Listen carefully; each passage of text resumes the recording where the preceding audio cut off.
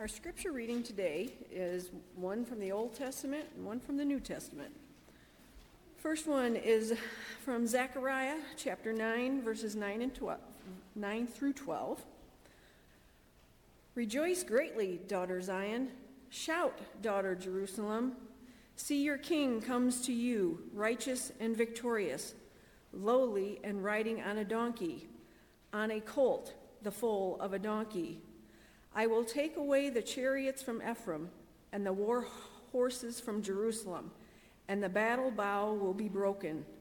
He will proclaim peace to the nations. His rule will extend from sea to sea and from river to the ends of the earth. As for you, because of the blood of my covenant with you, I will free your prisoners from the waterless pit. Return to your fortress, you prisoners of hope. Even now I announce that I will restore twice as much to you.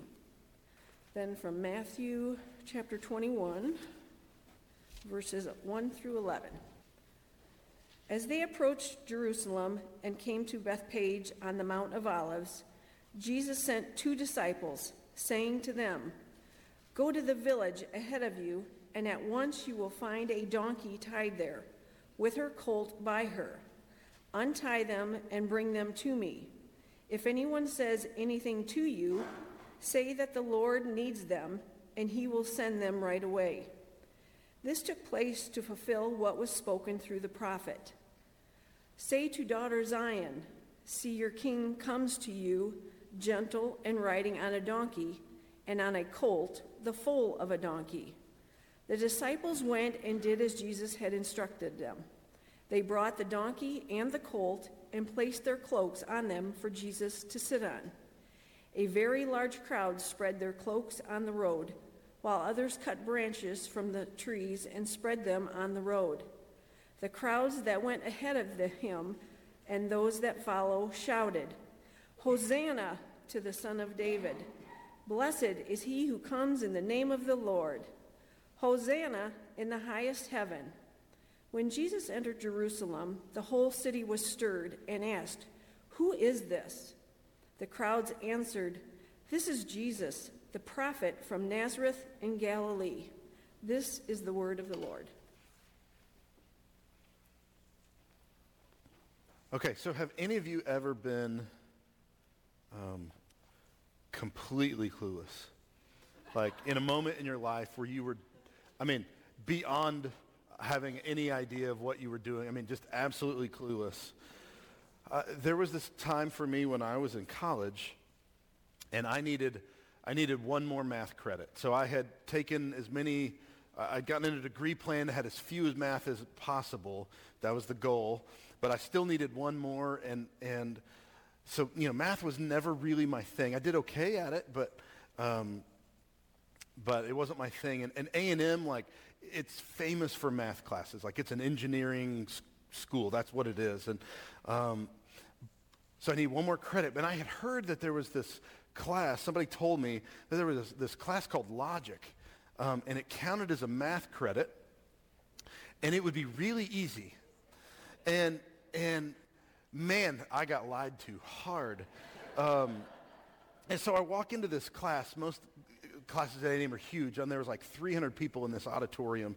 And you walk in, and you're like, I don't know, where do you sit? And there was maybe 100 guys up front that obviously looked like they knew what they were doing. And they were ready. And then there was 200 of us who had heard this was an easy math class. And we're all looking at each other and sitting in the back, right? And so let me just stop and ask, is there anybody who has taken logic as a math course before? Is there anybody? Okay, there's 4 of you. Okay. The 4 of them know what I'm talking about. It's like nothing I'd ever seen before, but it's a totally brand new concept. So it's basically logic is doing math proofs. If you guys in was it calculus, the proofs, or in geometry, the proofs where you had to prove that something is a something and all that. If you remember any of that from a long time ago, that's kind of what logic is. But I'm it's like arguing. It's not. It's so different. And so it's it's like a geometry proof, but without all the shapes. And so, and I'm going to show you a picture of it here in just a minute. But anyway, so this professor just like walks in and just starts going. Like the kind, you've had this professor, right? They don't, welcome to my class, I'm so glad to, no, he's just blazing through this thing on the board that might as well have just been hieroglyphics. Like if it was in Chinese, it wouldn't have mattered. I have no idea what it was. Like, and he's just putting this thing up there, and like the guys up at the front are taking notes, like they're with him already. And then there's like 200 of us that have no clue what's going on. And I'm like having a heart attack. So can we get a picture? That's kind of what it looked like. Yeah, that's what I thought. And, I mean, the guy's just scribbling this stuff. I'm like, why are the letters upside down? What is going on here? This doesn't make any sense. So like, I mean, we're like checking our schedules. I'm like, am I in the right room? Is this, what is this? I'm not sure if this is a foreign language. Like, where are we? And so, I mean, he's just going. And so finally, this one brave girl in the back raises her hand. And it goes for a while because he's not even looking. And she just has her hand up. And he kind of ignores her. And then finally, another minute maybe goes by. She still has her hand up. And he stops, and she just belts out in the bravest voice ever, I'm so confused. Am I supposed to know how to do this? And I have no idea what you're even doing. Like, we have no idea what you're doing. And you could just feel in the room like, I mean, we all just kind of went, okay, we're not the only one. Like the 200 bozos are like, yeah, what she said, right? We're all with her. And like her courage to stop him saved us because he would have just kept going. And I don't know if it was a test or what, but so finally he's like, okay, we got to start over from scratch. Like, here's the first thing. I mean, we had no idea what was going on. Now, I was under the impression at this point in my career, I was like my senior semester, I still had this, like C's and D's get degrees in math. That's where I was in this moment. Like I just needed, and I did pass the class, and I even got to where I could kind of enjoy that. I couldn't teach it to anybody today. I don't still know what those things, why they're upside down, but that girl saved us because we would have just all been lost the whole time if she hadn't have done that. But have you ever been in that kind of place, like in a meeting or a class or a discussion, and you're like, I don't even know what they're talking about. I'm not sure the topic. What is going on here? Well, the disciples are going to be that way in our passage this morning. And good old Thomas, who we kind of can make fun of, but thankfully Thomas is there to ask the good questions to help the rest of us figure out what's happening, just like that girl did in my class. They're all watching. Thomas, ask him. We don't know what he's talking about. That's what's happening in this moment. And Jesus is going to give the most profound answer. His answer is going to change everything. So let's pray together as we begin our time. Father, we need your wisdom, your guidance in our lives and everything that we do, and in this morning as well. Father, as we look at your word, would you enlighten us? Would you see how our lives change because of Jesus and what he says to us? Guide us in this time. In Jesus' name, amen. So we're in John chapter 14. We're going to read verses 1 through 6. John 14, 1 through 6. Let not your hearts be troubled. Believe in God. Believe also in me. In my Father's house are many rooms. If it were not so, would I have told you that I go to prepare a place for you? And if I go and prepare a place for you, I will come again and will take you to myself, that where I am, you may be also. And you know the way to where I am going. Thomas said to him, Lord, we do not know where you are going. How can we know the way? Jesus said to him, I am the way and the truth and the life. No one comes to the Father except through me. And so because it is Palm Sunday, I want to give a little context to that story and see how it applies to our passage for this morning. We are in this series called I Am. Right? We've been looking at these I Am statements of Jesus in the book of John. There's 7 of them. This is the 6th of them.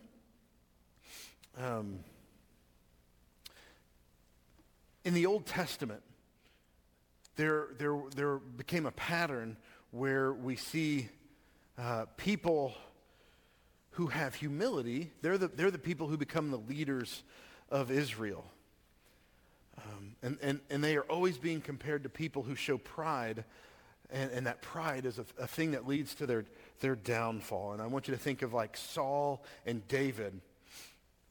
All right, Saul, his pride was the thing that got in the way, but yet here was this shepherd, David, who showed humility, and he was the one who would be king.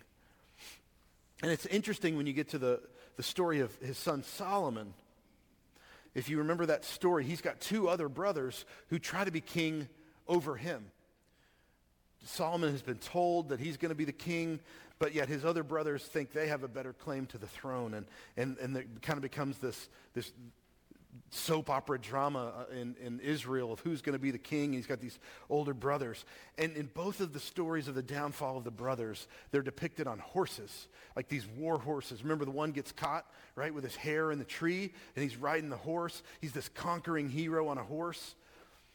And then, yet, Solomon, he's depicted with humility.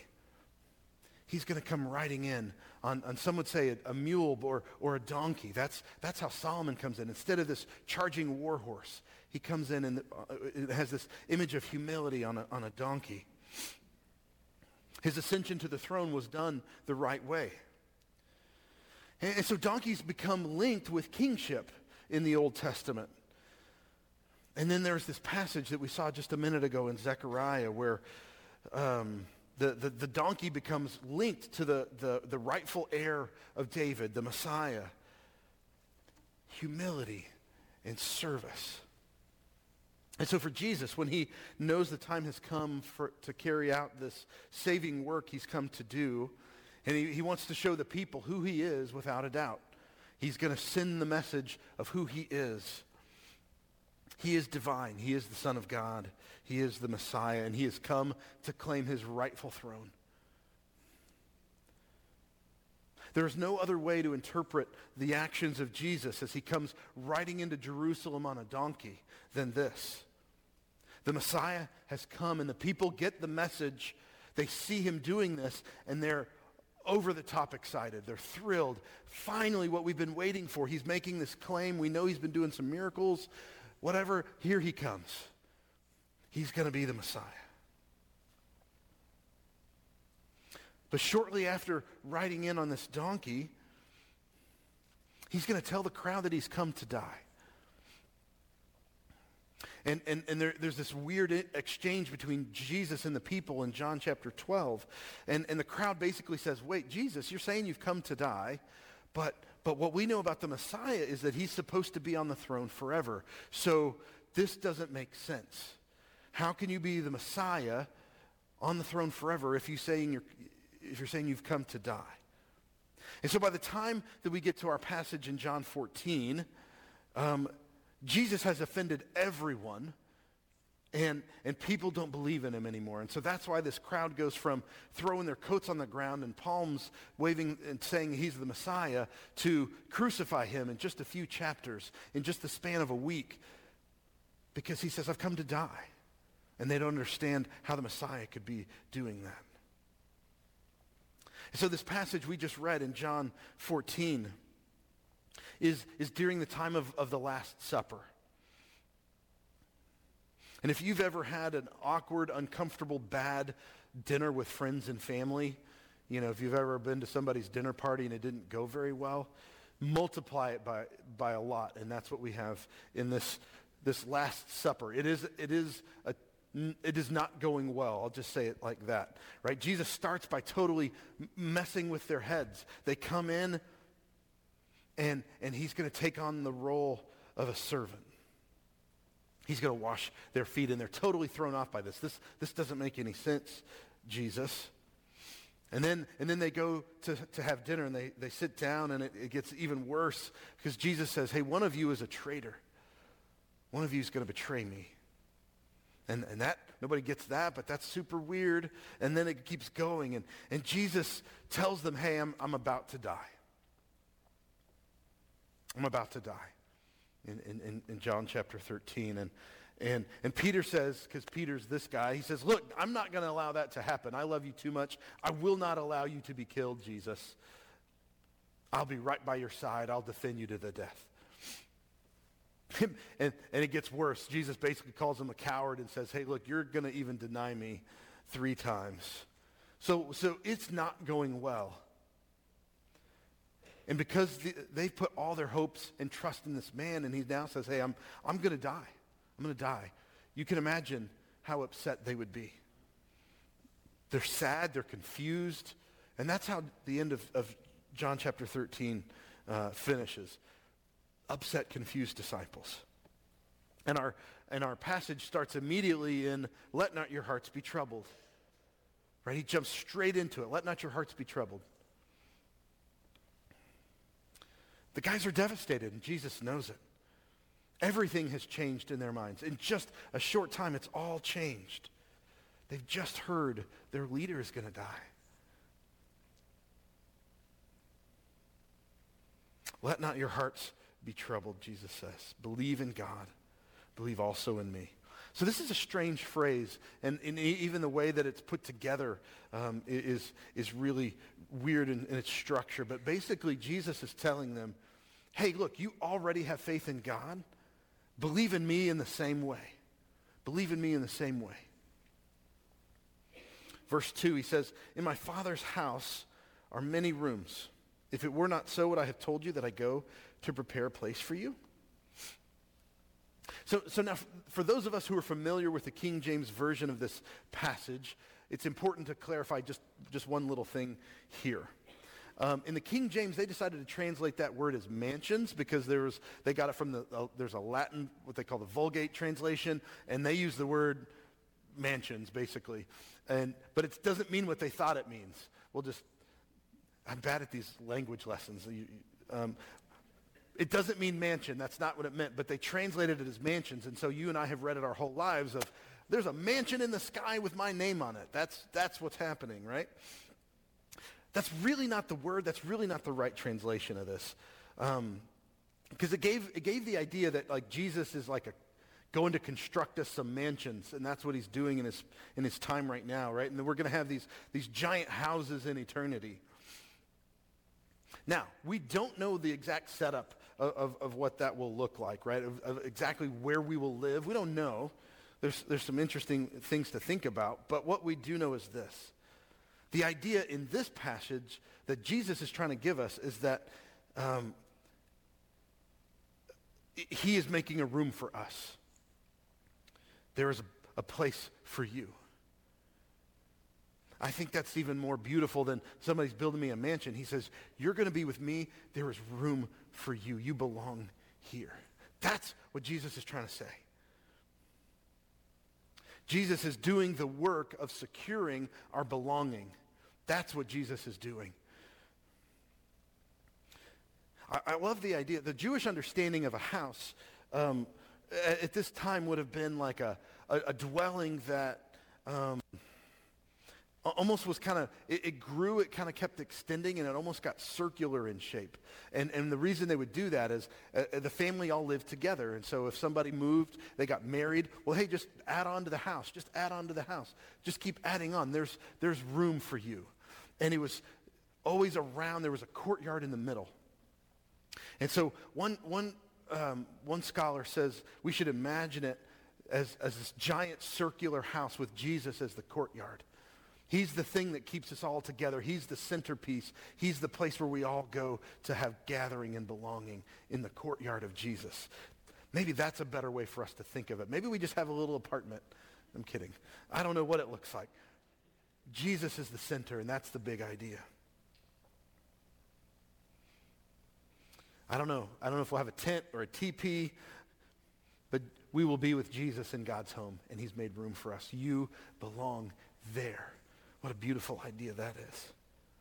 It's a place where we'll truly feel like home. Nowhere feels like home except what this will feel like. this will be the home we've always waited for. What an amazing thing. And so then we get to verse 3, and it's this amazing promise that Jesus will return. And it's the reason he says they can be comforted and not be troubled, because he says, I'm coming back. I'm coming back, and I'm going to take you with me. So he says, don't be afraid. Be comforted. I will return. I'm coming back for you. And then it gets interesting. He says, and you know the way to where I am going. And Thomas, good old Thomas says, Lord, we do not even know where you're going. How can we know the way? So it's important for us to recognize in this moment that the disciples are absolutely clueless. They've been with him for 3 years. They've heard him talking just in the last few days about all of this, and they don't get it. They are absolutely clueless. Just like me in that college class. Jesus, what are you talking about? What are you talking about? See, they still had in their minds that Jesus would come and he was going to, come and claim the temple as his own. He was going to overthrow, the Romans. He would sit on an actual throne there on the Temple Mount. That's what they were expecting him to come do. And so as he comes in on this Palm Sunday to this triumphal entry, it's here he comes. He's about to take the throne. He will be the king. The Romans will be defeated. Everybody's excited. Israel is finally going to get their king back like we've been waiting for hundreds of years. Jesus, why are you saying you're going to die? Where are you going? And they're really confused, and they have a right to be confused, if you don't mind my saying so. Just a few verses before this was John 13:33. He says, where I am going, you cannot come. So then Simon Peter said to him, Lord, where are you going? And Jesus answered, where I am going, you cannot follow me now, but you will follow afterward. And Peter said to him, Lord, why can I not follow you now? I will lay down my life for you. So you can see the interactions that they're having about, where are you going? What do you mean? What do you mean the way? Where are you going? Peter says, I want to follow you. Jesus says that he can't come. None of this would make any sense to you either if you were standing there going, what are you even talking about, Jesus? How can we know the way, Jesus, if you won't tell us where you're going? Now, they should have already understood. You can go back and look at some other places. You could understand if you knew that the answer to the where are you going was the Father. He was going to the Father. And that's the answer. Where are you going? He's going to the Father. And so Jesus is going to kind of clear that up for them in his answer. And it's one of the most well-known phrases, one of the most well-known passages in all of Scripture. Jesus said, I am the way and the truth and the life. No one comes to the Father except through me. And this part helps answer the question. Jesus is going to give them an extra answer that he is going to the Father. No one gets to the Father except through me. I'm the way to the Father. That's where I'm going. How do we get to the Father? Jesus says, I am the way. And the answer, to use the phrase the way, is a big deal here.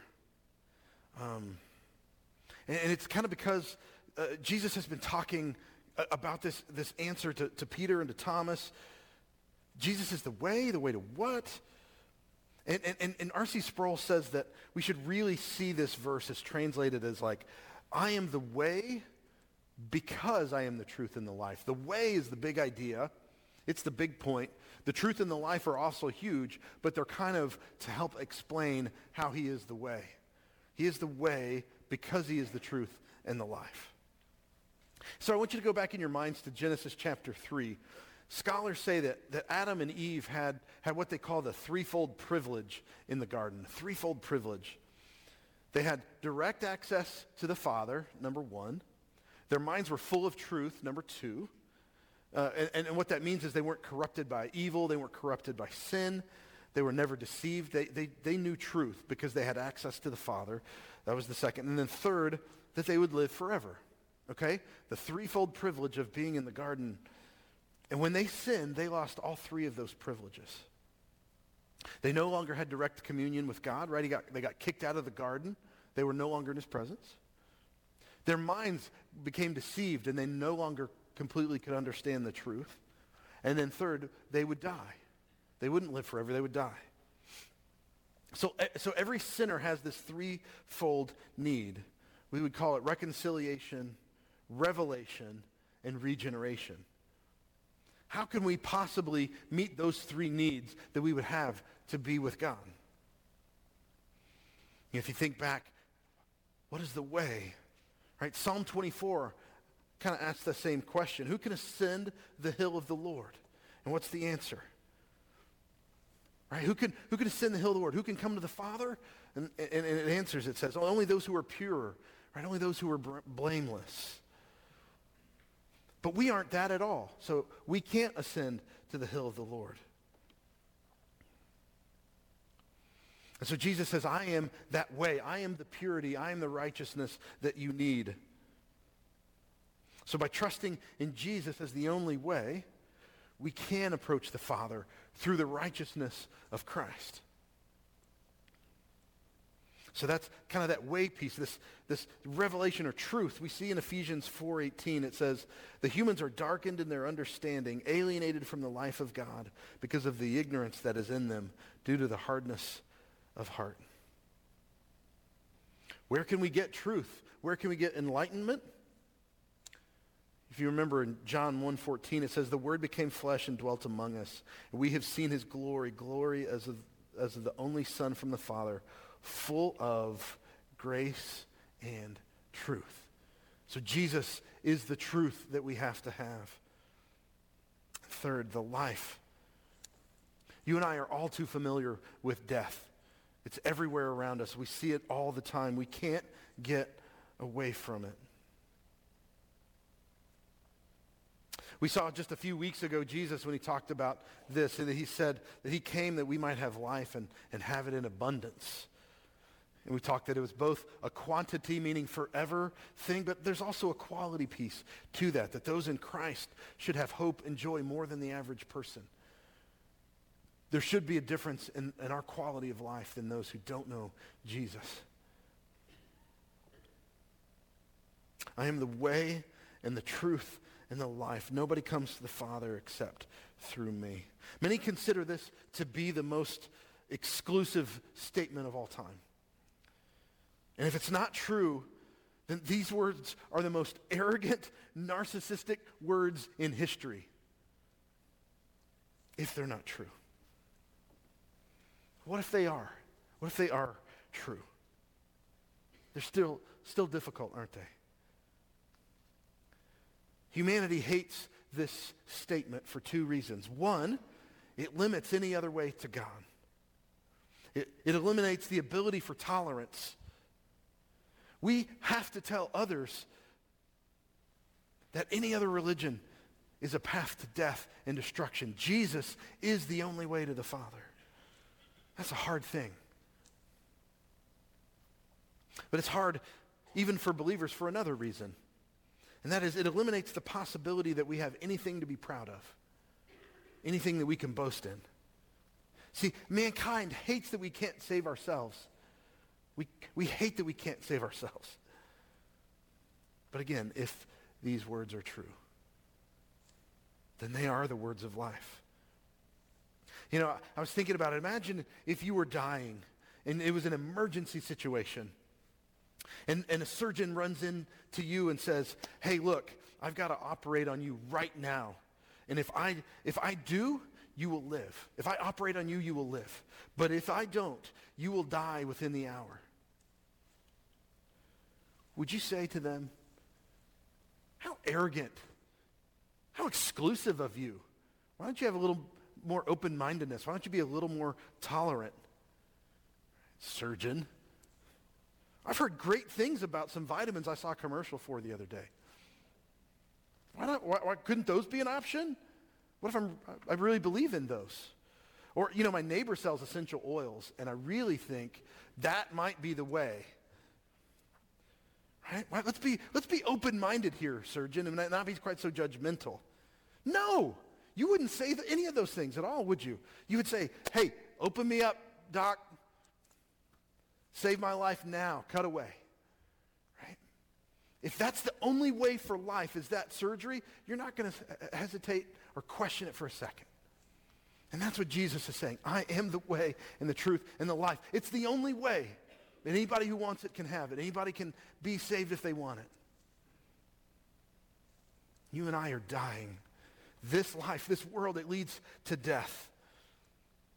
And the goal is eternal life with God. And Jesus is the way. He is the only way. As we heard in Zechariah, rejoice greatly, O daughters of Zion. Shout aloud, O daughters of Jerusalem. Behold, your king is coming to you. Righteous and having salvation is he. He is the way, the truth, and the life, and the only way to the Father. Let's pray.